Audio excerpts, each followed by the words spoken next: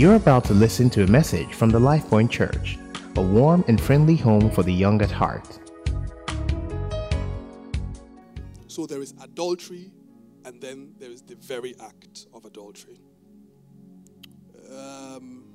Okay.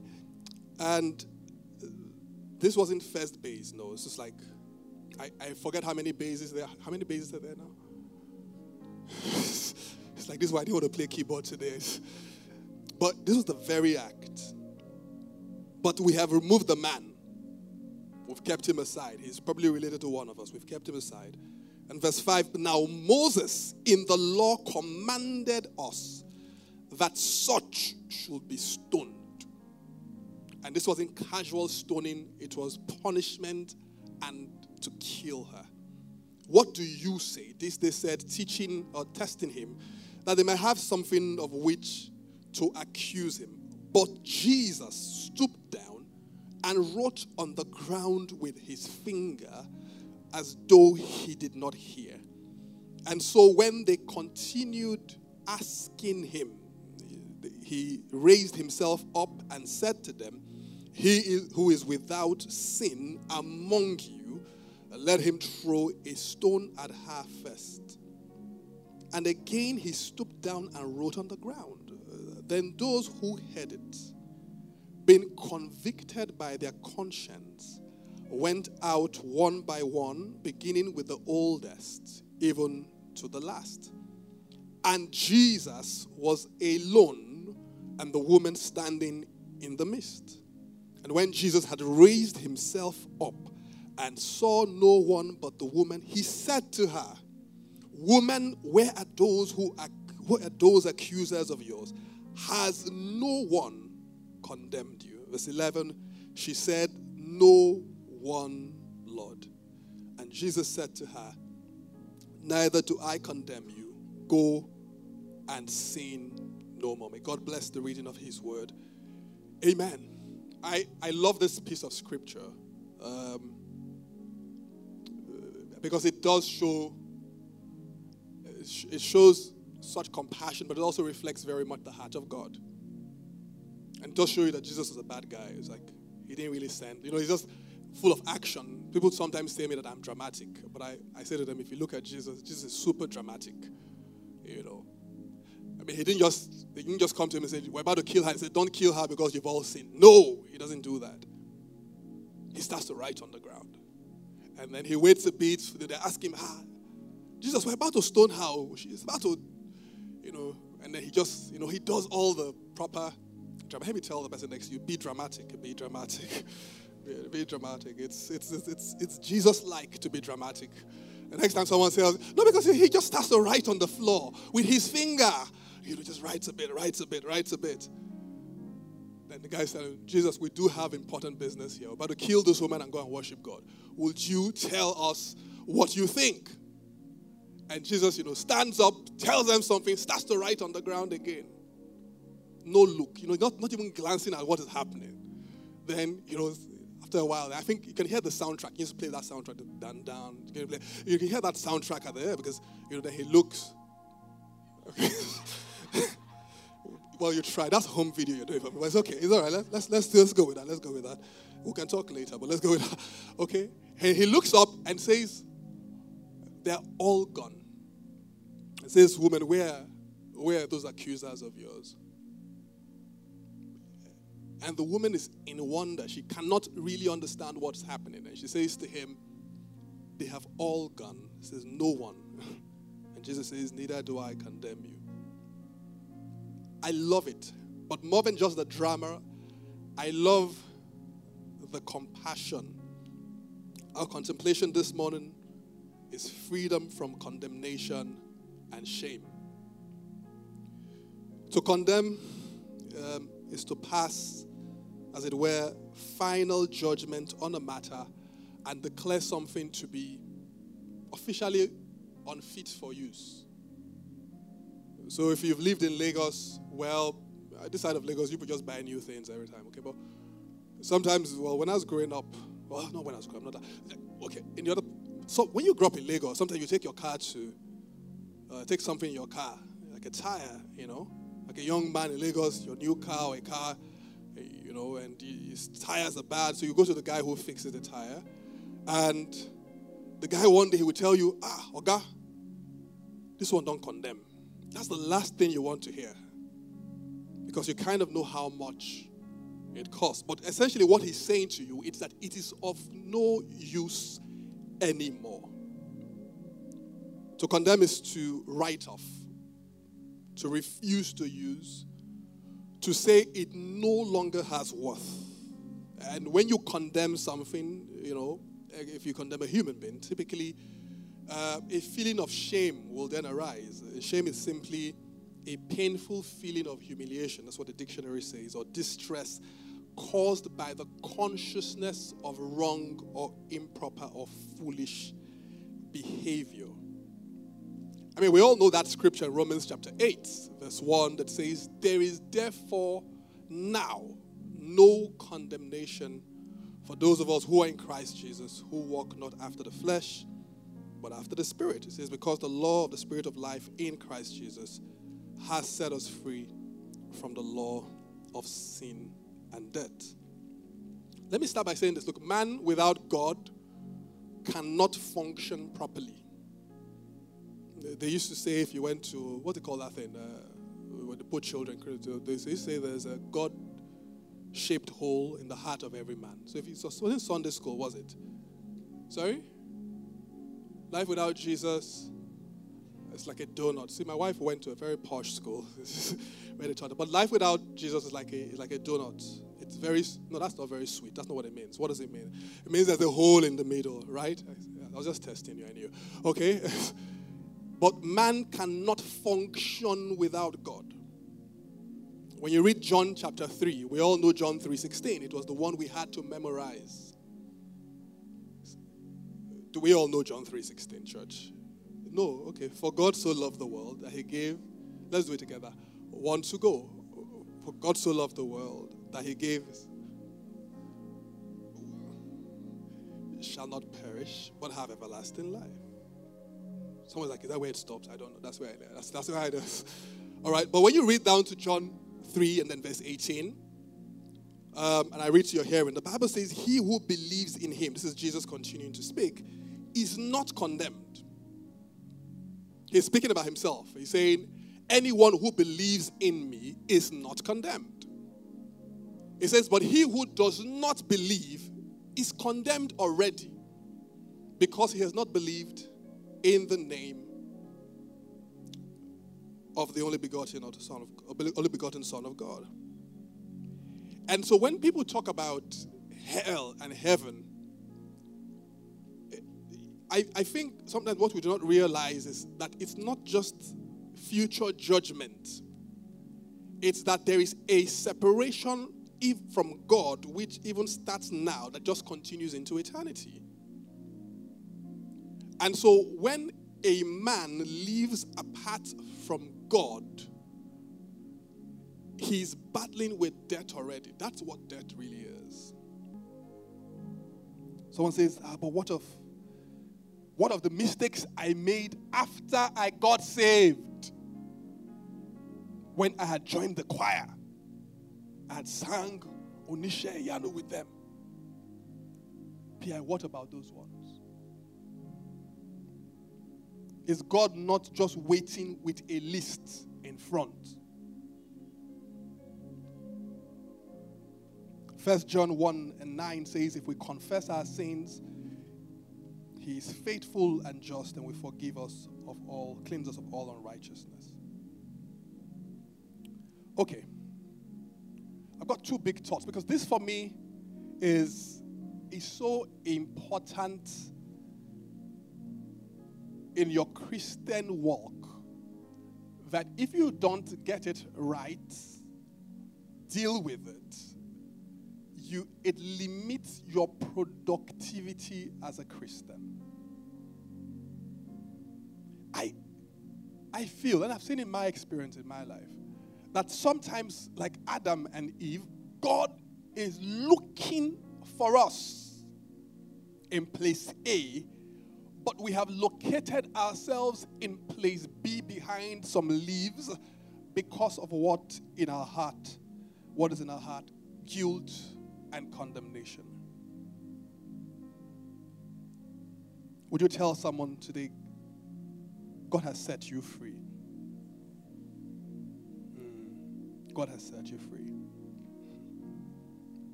So how do I stay in this place where I'm free from condemnation and guilt? First, I say, this whole thing about staying in fellowship with Jesus, no matter what,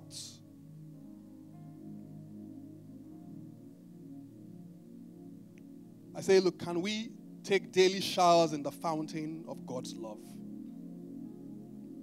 Can we, on a daily basis, ensure that we eat at his table, share in the redemptive power of his body? Can we pray every day and let the Holy Spirit quicken our mortal bodies and our consciences? So a child of God does not rationalize sin or the mistakes that he has made or makes. He will aspire to serve God better and better on a daily basis. But he must reckon with God's love. That God's love does not condemn, yet it does not condone. And that same love constrains us to live our lives for God. Last week I said, look, let nothing ever separate you from the love of God. And somebody said about love of God. Is love of God something? It's basic. It's not basic. It is the foundation upon which every other kingdom truth will be built on. Galatians 5, I think 6, it says that, talks about faith that worketh through love. When you read 1 Corinthians 13, he begins to explain how that if you have not embraced love, he says even things like your giving, your worship are empty. I put in my notes that anything that separates me from the love of God in my heart endangers me. So I say to Christians, would you deal with mistakes, sin, shortcomings quickly and decisively? Would you, if and when you make a mistake, would you go to God and ask for forgiveness real time? Some people here are still booking accounts of something they did 7 months ago. They are still scheduling a meeting with God. Tell the person next to you, repent, repent. Tell them you're wasting time, repent, repent. I think it's even a bit more dangerous when you then take yourself away from God's people. Because there's something about the encouragement that a believer gets in the presence of God, in fellowship with other believers. So I say the concept of being rooted and established in God's love is a life skill for a believer. It's a survival tool. It's something that you cannot be called spiritual if you're not rooted and established in God's love. I think I said it last week when I preached. I probably say it every week. There is nobody who can love you like Jesus. Chinedu can buy you a G-Wagon. It does not come near God's love. Yetunde can turn her hair like this for you. Nat can write poetry and play you Mozart or whatever you're playing for these young girls nowadays. Or young girl, I know you're a good man. It does not come near the love of God. That old hymn says, have you been to Jesus for the cleansing power? Are you washed in the blood of the Lamb? Are you fully trusting in his grace this hour? Are you washed in the blood of the Lamb? Are you washed in the blood of the Lamb? In the soul-cleansing blood of the Lamb? Are your garments spotless? Are they white as snow? Is your heart free before God? So we were still carrying burdens from 1987, 1997. What happened when you went to Hong Kong? Even the people in Hong Kong have forgotten. The shop, they've closed it. Are you walking daily by the Savior's side? Are you washed in the blood of the Lamb? Do you rest each moment in the crucified? Are you washed in the blood of the Lamb? He says, will your soul be ready for his presence bright and be washed in the blood of the Lamb?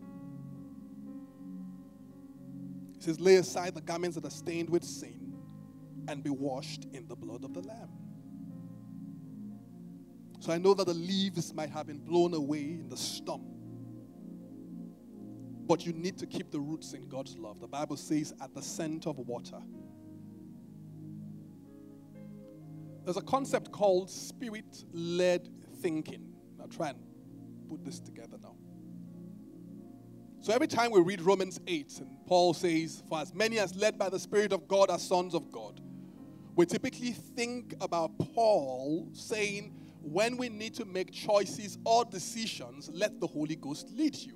True, but not completely true. So there's the condemnation that comes from being separated from God.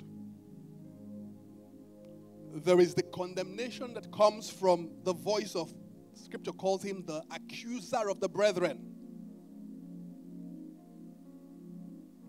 When we read 1 John chapter 3, we see a different type of condemnation. 1 John 3, and I think it's verse 19 I'm looking for. The Bible says, and by this we know that we are of the truth, and shall assure our hearts before him. It says, for if our heart condemns us, God is greater than our heart and knows all things. It says, beloved, if our heart does not condemn us, we have confidence towards God. So there is also something called self-condemnation.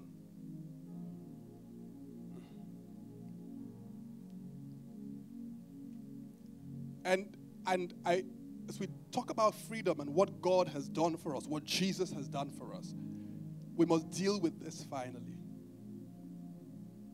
Because sometimes we will battle to prove to ourselves whether or not we deserve the love of God. But you know, the love of God cannot be deserved. And that is hard for people who live in Lagos. Because people, you're used to people not being, just waking up on Monday morning and just not being friendly. In fact, people are suspicious. You know, if you're driving on the road on Monday, you just smile, showing love to someone, they can just cross you. Like, why are you smiling at me? Why? Well, no, why are you smiling at me? Just sharing the love of God. People are someone just happy, just dancing in their car. People just get upset. So people think, oh no, I must deserve the love of God. In fact, sometimes we have sufficient evidence that we do not deserve God's love. But you see, I said about God's love that sometimes our head hears it, but our heart cannot understand it. So Paul will begin to say in Ephesians chapter 3 about the love of God that passes human understanding. It's not, Folake give me love. No. Child's play. No, it's not that type. It's not that type. I know you think that when you see trauma, your heart, that something is, your heart wants to come out. It's just beating, boom, boom. Because I come back in 1 year, it's not a child man who's beating your heart. It's now Nene. And I'm just like, when she prays, my God, I have headache. I can't even. Just relax. That love is fleeting. I mean, you've all fallen in love before. In JS3, when you thought you will die if Kunle did not look at you lovingly anymore. And here you are.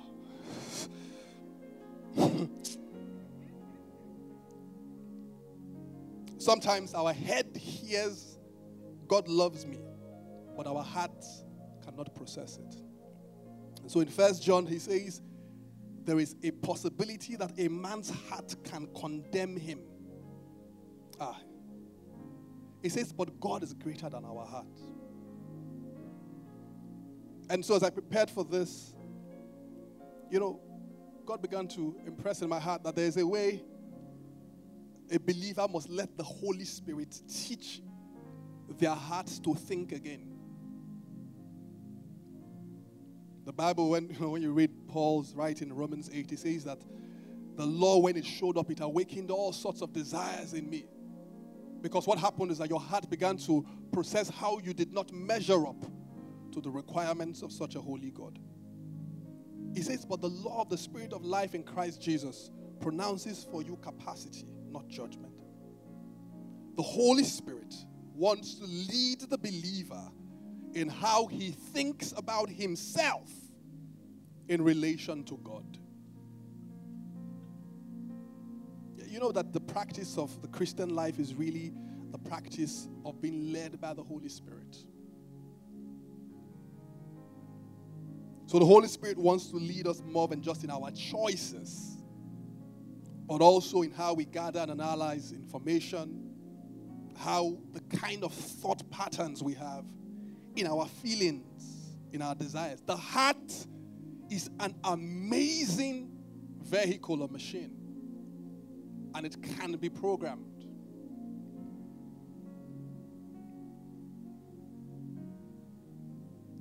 So sometimes I remember in the past, if you would hear the conversation, if people tell me some of the things I've told myself before, no. Even as a pastor, I won't let them go. And so sometimes the conversations that we have with ourselves, where you're telling yourself you are just a knucklehead. In fact, no, you're not all right at all. People think you're all right too. This is you and yourself having this discussion. And just keep a straight face. You know this is you I'm talking about. The people in the choir, they think you're okay. But you and I know that you're not going to end properly. And sometimes those conversations stream continuously out of the heart of a believer simply because their heart is still condemning them. In Psalm 51 and verse 8, the Message translation, the psalmist says, tune me into foot-tapping songs. Set these once broken bones to dancing. And so, like in John 8,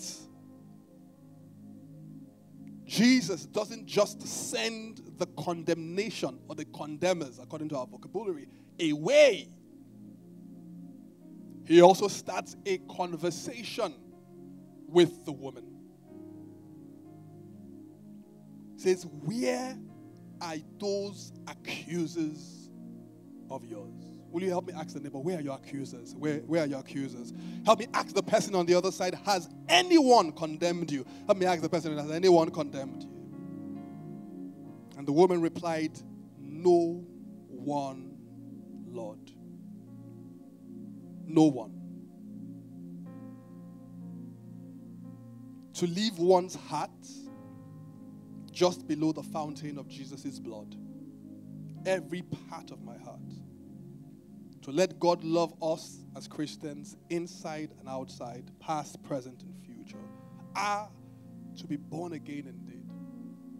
Some people have gotten born again, but we refuse to let go of what someone said you did right when you were 7, of what your mother said about you, or what your grandfather, what your neighbor's uncle said or did.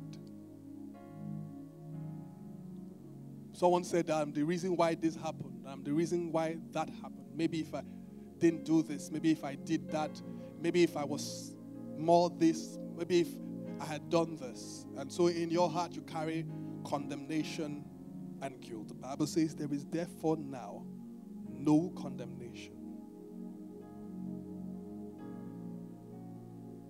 The Bible says in Proverbs 24, says, for the righteous man may fall 7 times, he would rise again. Shame says, I fell short. Jesus was used to being called an illegitimate child. People probably made fun of him, typing things on social media, tweeting about him. At Jesus, do you know your father? Harsh, illegitimate, harsh. No father, whatever. Trending. Put things on Instagram. Don't you know that girl? In year 1. No. Don't you know her? The sin she committed in her year 1.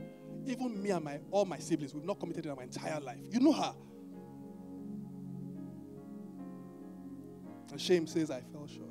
And you know, the thing with Jesus was that not only, this whole issue about his birth, but, so maybe God would have then tried to make it better, because where he was then born, the Bible says that when they got to the city, everywhere was busy, so they could only find a manger.